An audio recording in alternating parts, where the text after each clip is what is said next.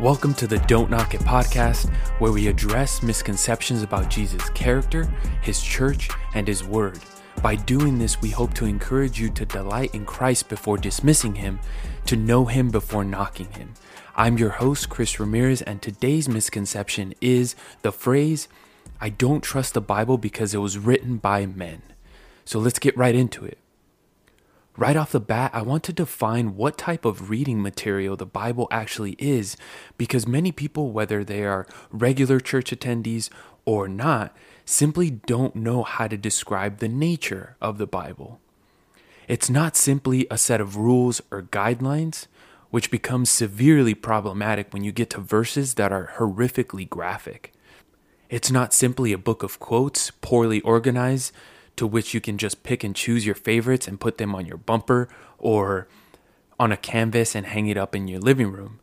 And it's not this outdated history of a people and a God who just couldn't seem to get along.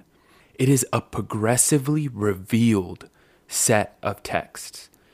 What I mean by that is that the Bible in its entirety didn't just fall from the sky, landing perfectly in a nicely bound book on our laps. It was essentially revealed to a specific people, namely the people of Israel, throughout several thousand years, written by 40 different authors ranging from fishermen to kings, who were from 3 different continents, writing in 3 different languages, yet all contributing to the birth of a Jewish baby who we now know as Jesus of Nazareth, the Messianic King, the one whom all history and Christian thinking and living hinges on. Now, who was this revealed scripture revealed by? Well, it was God himself. So to put it simply, yes, the Bible was written by men, but each individual author was empowered by God's Spirit, known as the Holy Spirit, to write down what God, through the Spirit, intended for not just Israel to have, but for all of us to have as well. Now, let's look to the Bible for how it defines itself. 2 Timothy 3:16 reads, "All scripture is inspired by God and profitable for teaching, for reproof, for correction, for training in righteousness." And then verse 17 says, "So that the man of God may be adequate, equipped for every good work." So what this verse is essentially saying is that every single word in the Bible was written for a specific purpose. For teaching, it teaches us to know what is right. For reproof, how to get right.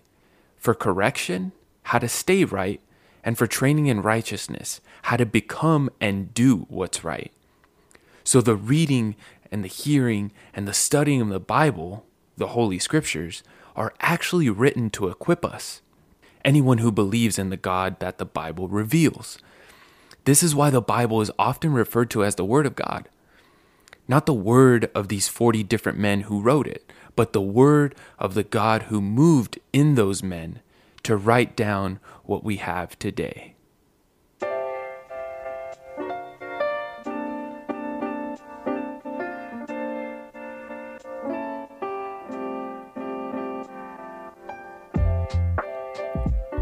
Now, I know some of that may seem super complicated, so I want to take some time to define a specific word in 2 Timothy 3:16 to help you better understand what type of literature the Bible is, and that word is inspired.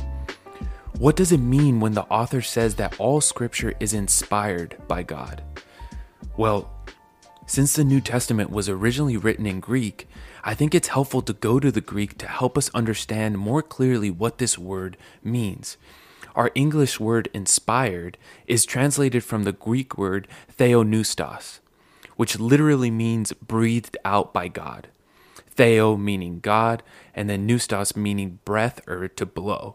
So all scripture is breathed out by God, inspired by God. So here's another noteworthy thing about the nature of God's word. Now, this may be a little confusing, but I want you to stay with me on these last couple scripture references. At the beginning of the Gospel of John, chapter 1, verse 1, we read, "In the beginning was the Word, and the Word was with God, and the Word was God. The Greek word for word that we find in our English Bibles is logos, which was a word used in Greek culture to define all the power behind everything in the universe and all the purpose behind all of human existence, and they usually defined it as an abstract idea, something that we couldn't really fully define. So keep that in mind here for just a sec. And then a few verses later in John 1 verse 14 we read, "And the Word became flesh and dwelt among us, and we saw his glory, glory as of the only begotten from the Father, full of grace and truth." So John, calling Jesus the Word, or the Logos, he's actually proclaiming something truly groundbreaking here. He is declaring Jesus to be the eternal power behind everything in the universe and the purpose behind all of human existence. He's not defining the Logos as an abstract idea like the Greeks would, something that is difficult to comprehend and fully grasp. He's defining the Logos as a person, the person of Jesus Christ. So to put it all as simple as possible, the Bible is God's breathed out word by which we get to know the Word of God, Jesus Christ, through whom all exists, through whom all finds its purpose. And to sum it up even further, to sum it up in one verse, John 17:3 reads, "This is eternal life, that they may know you, the only true God, and Jesus Christ whom you have sent." So why is this important for addressing our misconception of being unable to trust the Bible because it was written by men? Well, because if we're honest with ourselves, we put our trust in other writings by men and women anyway. Whether they're scholars, journalists, or articles, we trust things like textbooks, which are constantly being revised into second and third, maybe even fourth or fifth editions.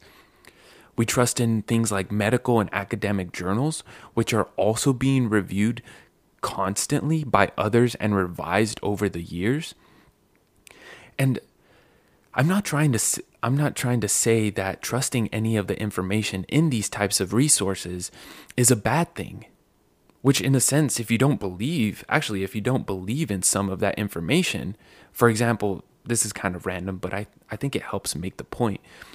What the American Heart Association recommends for daily sodium intake, if you don't trust that and try to live it out in your own individual life, it can lead to severe and even deadly harm to your body.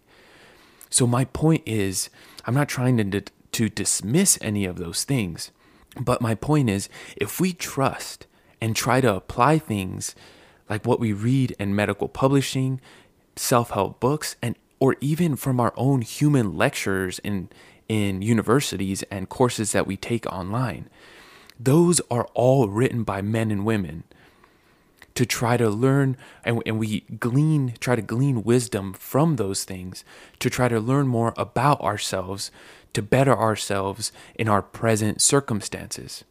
So why not take that same energy and that same intentionality to open up God's Word, to open up the Bible, God's divinely inspired Word, and learn about the divine creator of the universe who sent his Son to die on a cross for our sins so that we may have eternal life? I'm not going to lie to you. The Bible is not an easy book to read, and I never said that it was. But God's Word was given to a community to be read and studied in community. This is why it's so important to be actively involved in your local church. This is why if you're not involved in your local church, you've probably been invited by someone who was to join them or to attend one of their weekly Bible studies. Because this book was meant to be cherished in community, to be celebrated corporately. Why? Why? Because in it, my dear friends, we learn the good news that God sent his Son, Jesus Christ, to live the life we as sinners, which we all are, could never live, which was a perfectly righteous life. And he died the death that we all deserved. But God, in his rich mercy, made his Son who knew no sin to be sin on our behalf, so that when we put our trust in him, Jesus Christ, and repent of our sins, we may become the righteousness of God in him, and may be able to enter into his presence when we die.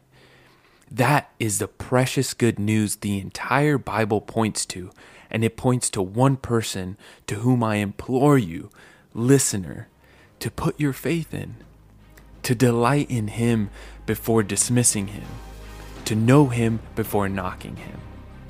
Thank you so much for tuning into this episode of the Don't Knock It podcast. I'm your host, Chris Ramirez. Grace and peace, family.